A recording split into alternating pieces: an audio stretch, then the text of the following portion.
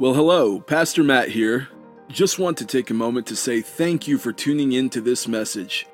We here at New Life Baptist Church hope that in making these resources available to the public, that we'll help to edify the body of Christ at large, and that you personally will increase in your knowledge of God, leading to a deeper love for Him.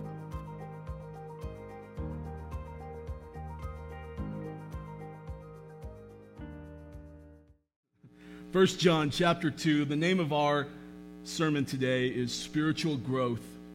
It's 1 John chapter 2. It was initially going to be verses 12 through 17, but your pastor can't stop talking, so I don't think we're going to be able to finish all of it. So we're going to focus on verses 12 through 14. Let's stand up one more time in reverence for the Word of God, and let's read, and we'll pray and dive in this morning. This is the word of the living God. I am writing to you, little children, because your sins are forgiven for His name's sake.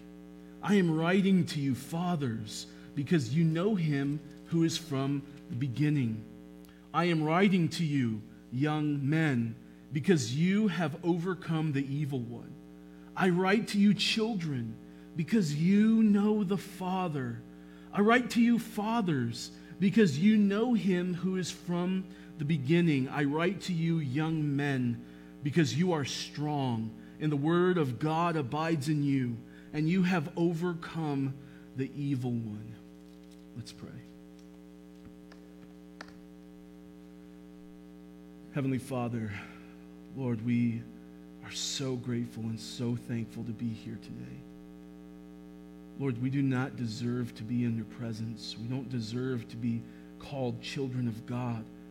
But we thank you for the perfect work of Jesus Christ that brings us into your presence and washes us clean. We thank you so much for your grace and your mercy towards us in Christ Jesus. And Lord, I pray that this morning you would help us to see these truths of spiritual growth in your word, Lord, and how all of these stages are beautiful and part of your plan. And I pray that we would all desire, as we leave here today, desire to grow in the grace and the knowledge of our Lord Jesus Christ. May you be glorified this morning. In your holy name we pray. Amen. You may be seated. I am writing to you, little children. As you kept reading, some of your translations switched to saying, I have written to you. I am writing to you, little children. I have to be honest, whenever I first started to examine this text, I was like, what in the world is John talking about? Why is he doing this? You know, from our last section, last week, when he was talking about this new commandment and abiding in Christ and loving one another and the love that the brethren should share from one another. And then he just kind of, out of nowhere, is like, I'm writing to you children, I'm writing to you fathers. And then he repeats himself. What is going on here?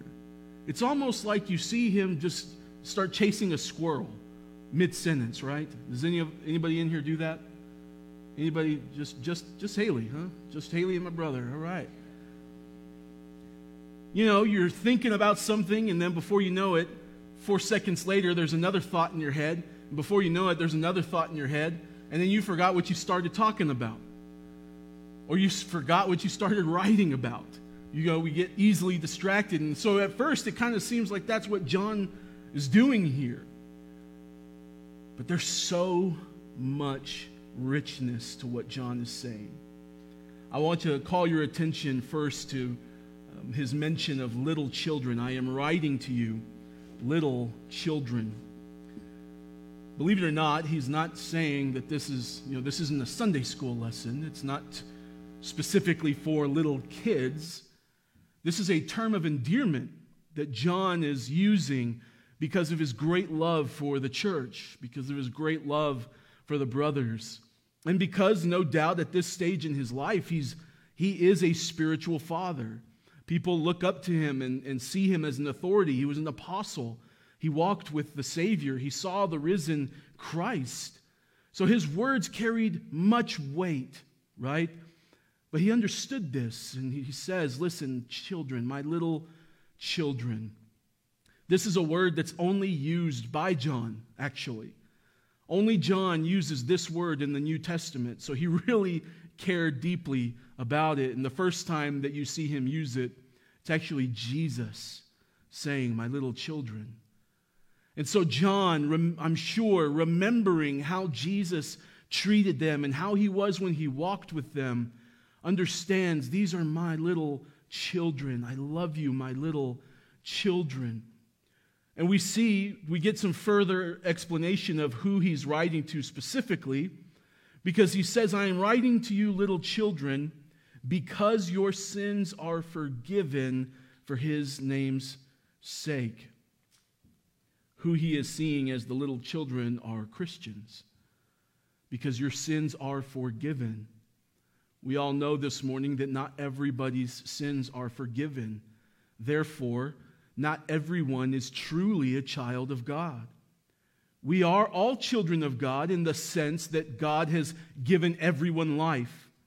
But only some among us whose sins are forgiven are truly the children of the Most High God who will spend eternity with him, and praise Jesus for that. My little children, your sins are forgiven. I want you to notice your sins are forgiven. We're going to be examining, as you can see by our title of the sermon today, we're going to be examining spiritual growth, namely 3 stages of the Christian life. And so when we see John opening up here, he's kind of prefacing this by saying, this is who I'm talking to, is my little children in the faith, because your sins are forgiven. What does that mean? That from the newborn babe in Christ to the old, about to pass over into glory, from top to bottom, young to old, and everyone in between, if you have been cleansed by the blood of Jesus, you are as forgiven day one as you will ever be. There is no one in here who is forgiven of their sins, who is more forgiven than somebody else's sins. If you're forgiven, you're forgiven. The pastor doesn't have access to some special level of forgiveness of sins. No. An 8-year-old child who is born again by the Spirit of God is as much forgiven of his sins as John was in writing this. Wow. What an incredible truth that is. All of us are as forgiven. If we are in Christ, all of us are as forgiven as we will ever be. Praise God for that. Charles Spurgeon says it this way: the child of God who was born only yesterday is not as completely sanctified as he will be. He is not as completely instructed as he will be. He is not as completely conformed to the image of Christ as he will be, but he is completely pardoned as the full-grown saint. Wow, what a God we serve. John goes on to say, for his name's sake. Some of us read the scriptures in the morning before work and before we go about our day. You grab your cup of coffee, you sit down in the living room or in your bedroom or wherever. And as you're wiping the sleep out of your eyes and still yawning and trying to wake up and engage and praying that the coffee will come with full strength this morning, it's so easy to read through this and totally miss what John is saying. He says, for his name's sake. Look at it with me. Verse 12. I am writing to you, little children, because your sins are forgiven. Why? For his name's sake. Today we have so self-appointed Christianity, what the Bible is about, what salvation is about. That God's up there and he just can't stop thinking about you and he misses you so much. And that's why he sent Jesus. But what does our scripture say? Because your sins are forgiven for his name's sake. Salvation is for the glory of God. This isn't Pastor Matt making this up. This isn't because Pastor Matt believes a certain way. That's what John is writing to us. Your sins are forgiven not because you raised your hand one time, not because you walked to the altar one time, not because of anything external, or even because, as the song says, he just didn't want heaven without us. That's not why. Your sins are forgiven for the glory of Jesus Christ. That Christ may be glorified among the nations, among all generations, for all time. And then when we cross over into glory, he will be exalted and glorified all the days of eternity. That's why sins are forgiven. You know what? To some of you, that might sound really harsh to your ears. Like, well, Matt just doesn't believe that God really loves us. That's not true at all. God clearly loves us with an unfathomable level of love. But whenever we begin to understand that salvation is of the Lord for the Lord's glory, this gives us an assurance of salvation like no other. Why? Because if you were saved because you raised your hand one time, what about when you dropped your hand? If the action of raising your hand was what saved you, what about when your hand went back into your pocket? If the action of walking to the altar is what saved you, then what about when you walked away from the altar? Do you understand? We are saved by Christ and for Christ. And what that means is that if you are saved, you will always be saved. Why? Because it's not for you. You are not the end result. Christ's glory is. God Almighty is not going to leave the fullness of His glory and Him being glorified in our hands. Why? Because who in here is perfect? Who in here has never sinned? Do you see? Our hands are too small to carry the full measure of the weight of the glory of Christ. So what does Christ do? God the Father and Christ in eternity past have made an agreement, a covenant, that they will save, that God the Father will save people for His Son. Church, that is an eternal guarantee that is completely irrevocable. If you are in Christ, you will always be in Christ. Do you understand that? When you really wrap your head around that and understand that I'm saved for God, you will then begin to understand that when I stumble, when I sin, when I fail, that does not remove salvation from me. God doesn't now begin to count my sins against me because it doesn't depend on me. Is that making sense to you? Salvation is of the Lord, for the Lord's glory. Are we blessed recipients? Absolutely. Does that mean we can't enjoy it? Certainly not. That's just how good God is and how efficient His work is that when He's doing something for His own glory, we benefit. We benefit greatly from it. Praise God for that. That's good news to me.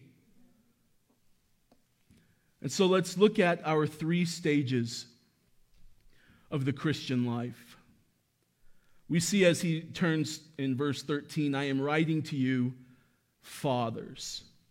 And you notice that there was father with a capital F and fathers here with a lowercase f.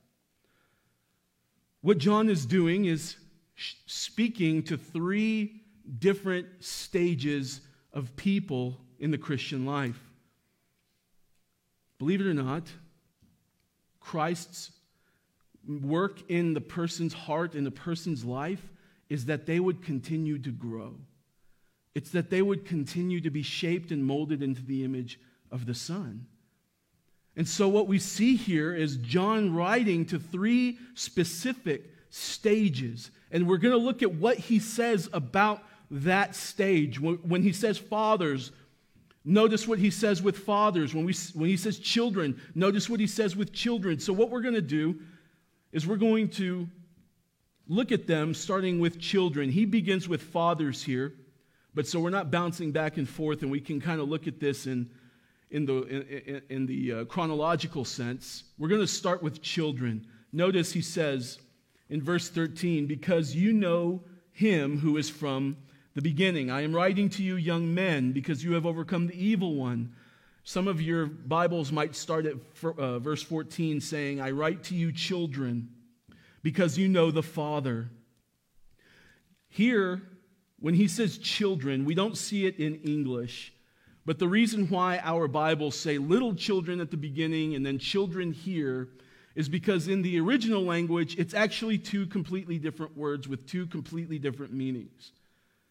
When he's saying little children, it's a term of endearment. But whenever he says children here, he's referring to a level of maturity. Whenever you look at the original word, that's what it entails. Whenever you look at how it's used throughout the rest of the New Testament, he's always speaking to children, kids. But here in this sense, it is a spiritual terminology, not necessarily just little kids. Are you following? Are you tracking with me? He's talking about children in the faith. And what does he say about them? At the end of verse 13, I write to you, children, because you know the Father. How many of you in here know that all children have a father? They were birthed by a mother and a father. That's the only way that we come into this earth. That's how God has designed it. And in the same sense, how the way he's writing it here is, I write to you, children, because you know the capital F Father.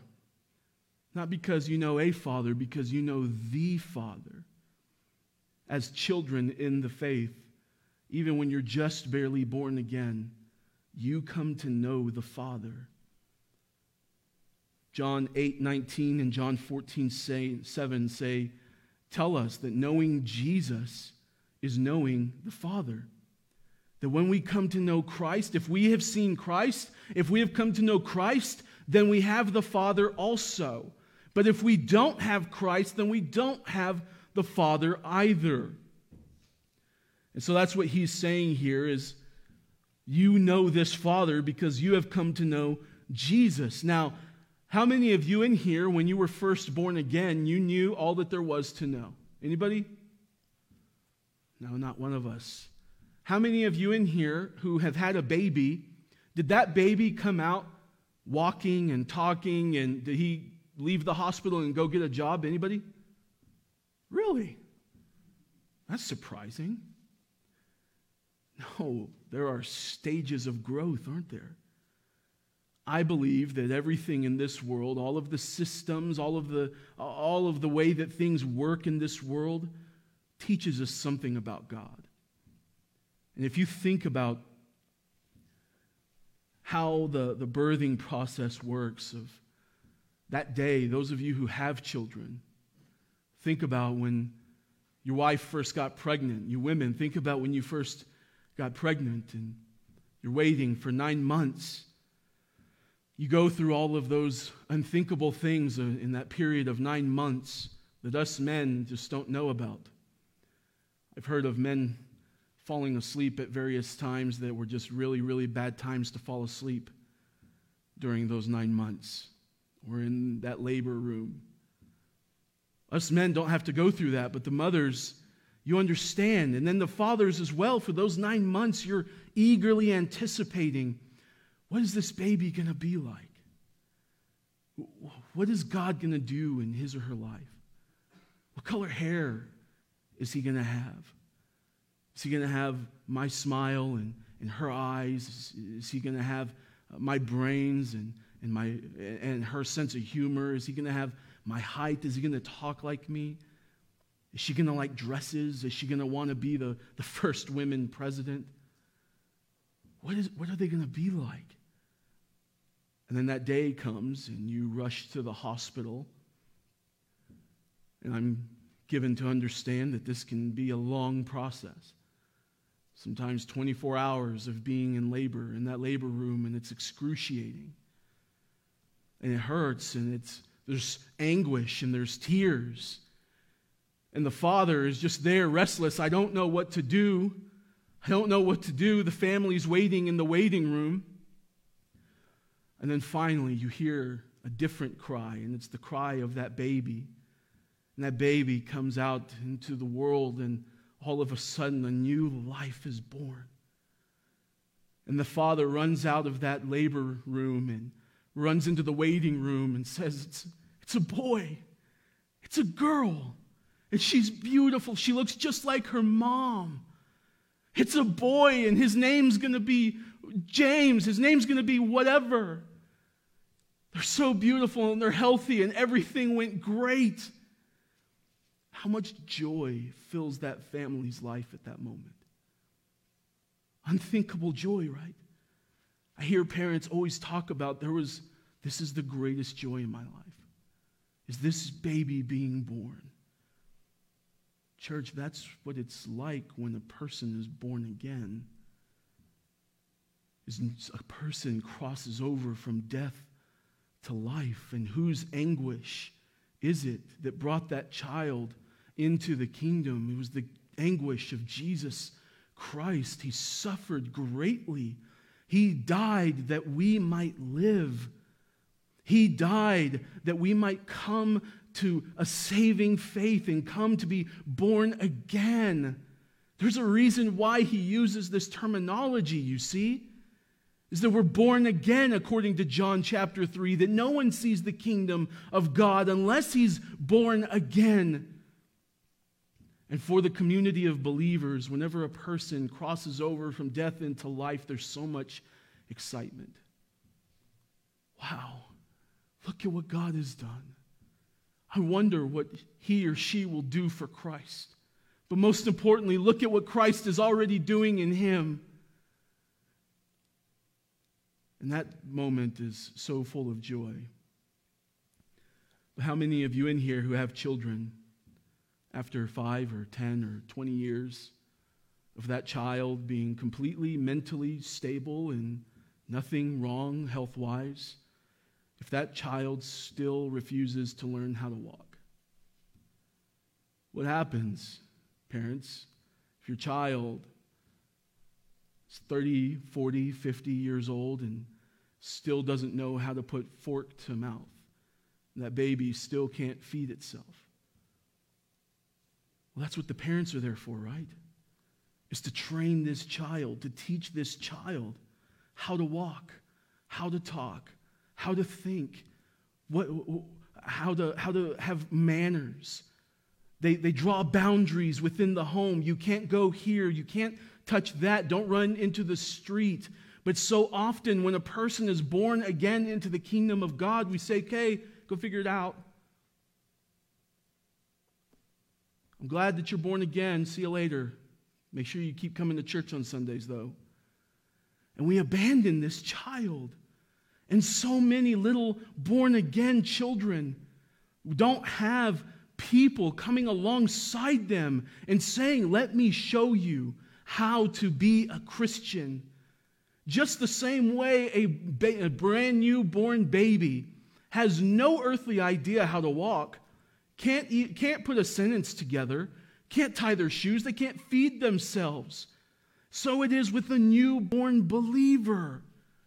That newborn believer has no earthly idea how to be a Christian. They just know, I'm alive now. That's all that I know, is that I heard about this Jesus, and now I'm alive. But if we abandon the child, or if you just always see the child at home and you assume that they're growing, well, they're getting bigger.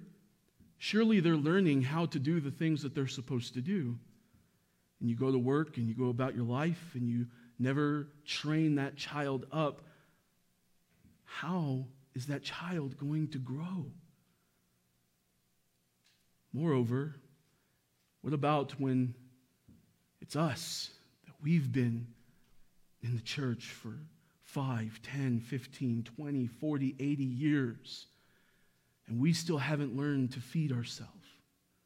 We still haven't learned to dress ourselves in the full armor of God. And we still haven't learned to stand on our own 2 feet. What happens then? In Hebrews 5, the writer of Hebrews says, about this we have much to say. And it's hard to explain since you have become dull of hearing. For though by this time you ought to be teachers, you need someone to teach you again the basic principles of the oracles of God. You need milk, not solid food. For everyone who lives on milk is unskilled in the, hear this, word of righteousness, since he is a child. But solid food is for the mature, for those who have their powers of discernment trained by constant practice to distinguish good from evil. Does that not mark so many churches today? With all the love in my heart, please hear me. There is a drastic difference between being old in church and mature in Christ. The two are not the same. And we do each other, we do ourselves, church, no favors whatsoever when we stand idly by without coming alongside the newborn baby, or without coming alongside that person who has been in the faith for a long time. Notice, John's not saying you're not a Christian. John is just telling us about the levels of maturity. So it's not about condemning anyone and saying you're not even in the faith. It's about encouraging one another to grow. How many of you in here know that Christ did not suffer an incredible amount of pain and anguish so that people would go to church? We know that to be true. Surely, Christ did not give his life. Surely the Father did not send his one and only Son into the world so that people would be churchgoers. Anyone? Surely he gave his life that we would be born again, as the scriptures say. Surely he gave his life, as Romans 8:28, 29, and 30 say, that we would be conformed to the image of Christ. How do you know if you're being conformed to the image of Christ? Is where do you land in these stages? We are to grow up in every way into him who is the head, Ephesians 4:15. So how do we do this? Look at again, he says back in verse 13, after fathers, because you know him who is from the beginning, I am writing to you, young men, because you have overcome the evil one. And then again in verse 14, I write to you, young men, because you are strong, and the word of God abides in you, and you have overcome the evil one. Don't be thrown off by the mention of man here. He's definitely also speaking to women, both young man and young woman. We know that a church is not made up of just men, but this is just the way that they spoke at that time. John says at this stage of life that you have overcome the evil one. He says that you're strong and the word of God abides in you, and you have overcome the evil one. If we're looking closely, we will notice a succession. That you are strong and the word of God abides in you, and you have overcome the evil one. Psalm 119, how can a young man keep his way pure? By guarding it according to your word. With my whole heart I seek you. Let me not wander from your commandments. I have stored up your word in my heart that I might not sin against you. The young man in the church, the young woman in the church has moved out of childhood and into this young man, young woman stage by very faithful study of the Scriptures and prayerful application of the Scriptures to their life. I don't know how many of us understand this or know this or have heard this, but what you learn through the Scriptures is that it is impossible, church. It is impossible for us to grow in the Lord without being in the Word. It just won't happen. Now, it is true that plenty of people know a lot of Bible and have not matured. So it's not a guarantee that you mature by reading.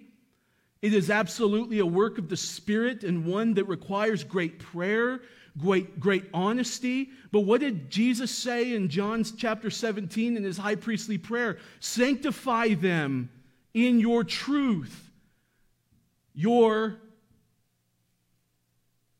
Anyone? Your word is truth.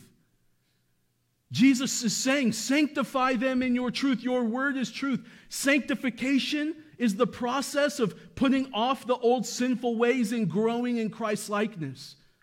What he's praying is that we would do that by being sanctified by the word. But if we don't put this word, if we don't store up this word in our hearts, if we don't examine them carefully, church, how can we expect to grow? That newborn baby, if he's not fed, how does that newborn baby ever grow? It doesn't.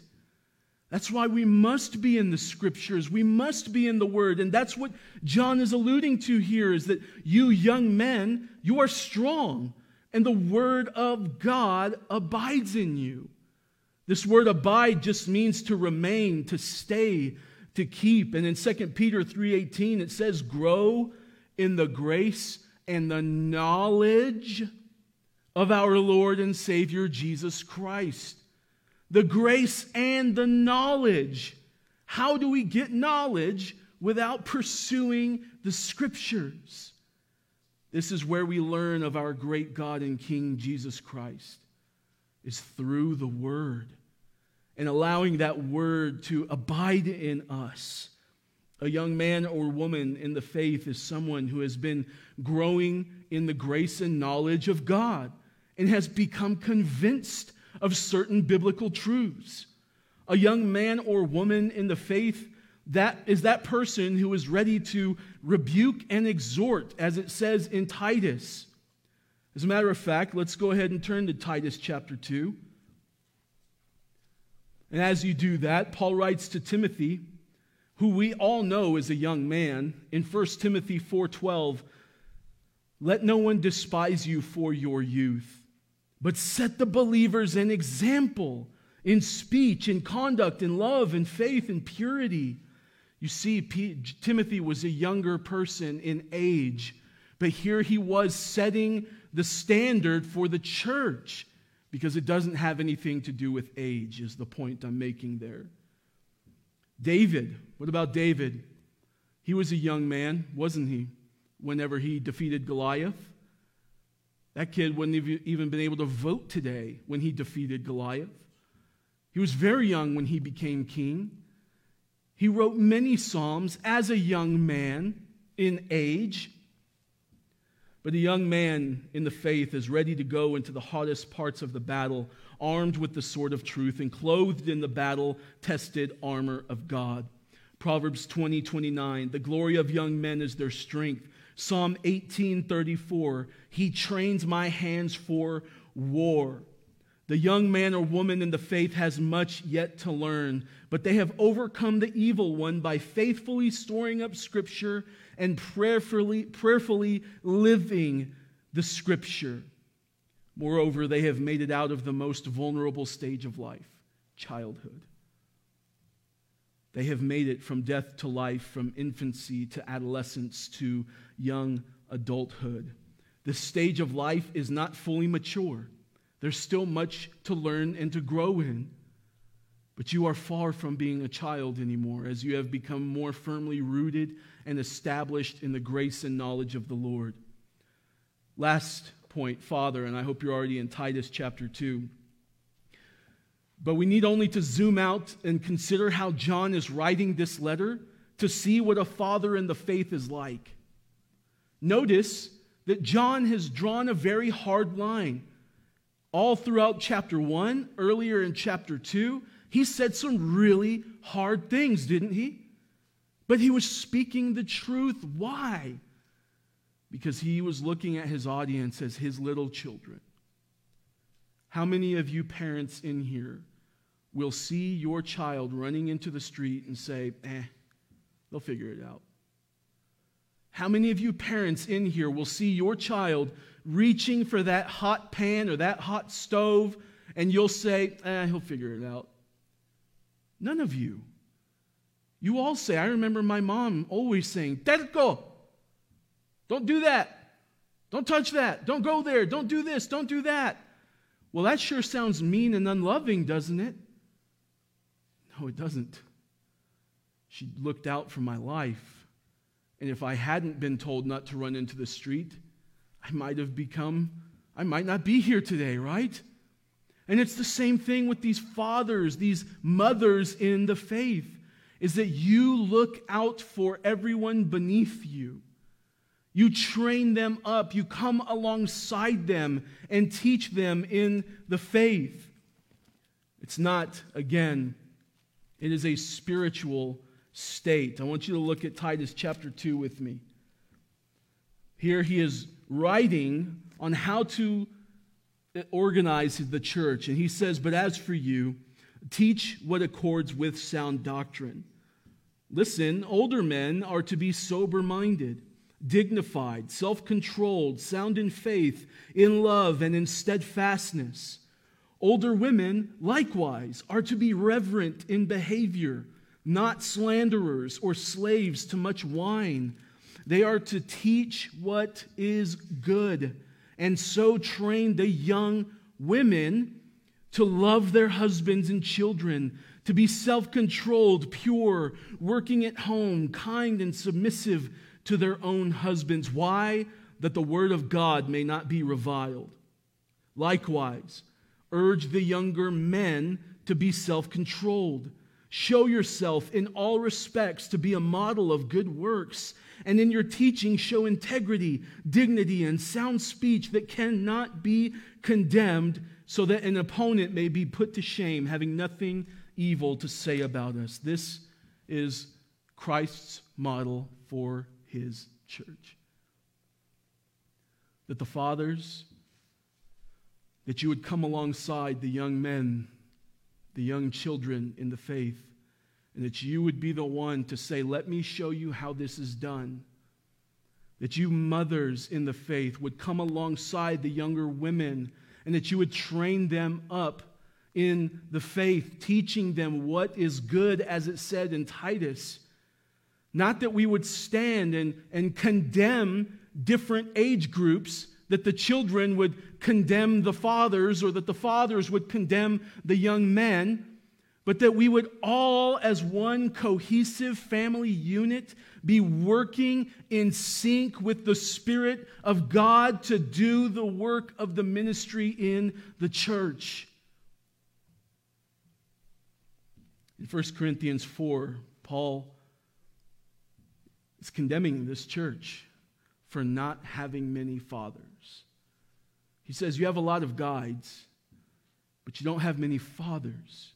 And he says, for this reason, I'm sending to you Timothy, my child in the faith, to teach you how to be a Christian. Do you see the old father showing the young man how it's done? And by that, he's teaching the church how it's done, how we're to live, how we're to walk according to the Scriptures in step with the Spirit of God. John says, I am writing to you, fathers, because you know him who is from the beginning.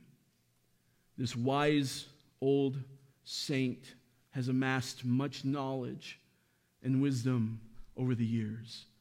They have become convinced of deep theological truths, deep doctrinal truths that the young children, the young men, and the children can't understand yet. But that father, that mother in the faith knows that this all amounts to one thing: knowledge of Him who is from the beginning.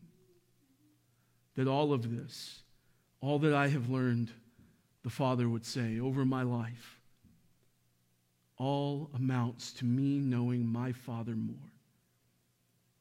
At the end of the day, that is the point of all of these different stages in life, is that we would know the Father, that we come to know Him as a child, that we fight for Him as a young man, and that as a father, as a mother in the faith, we would teach the younger ones about this great Father that we have come to know. There's not one stage that's better than the other.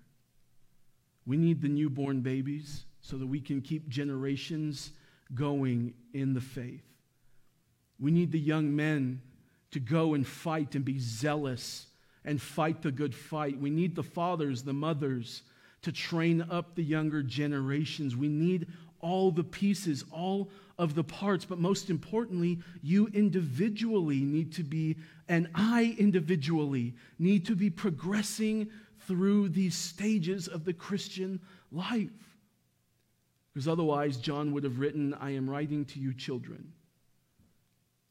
I am writing to you, young ones who have yet to grow in the faith. But no, he addresses all three stages because as a church, we ought to have all three stages working together and building up the body of believers. What a beautiful system our God has created. What an incredible body of community our God has made and set forth for us. Our aim is not to prove that we are more mature than each other, but to help each other mature. It's not to say that you're still a baby. It's not to say that you're an old man. It's not to say you young men have a hard head. It's that all stages would come alongside one another and work hand in hand for the glory of God. Let's stand.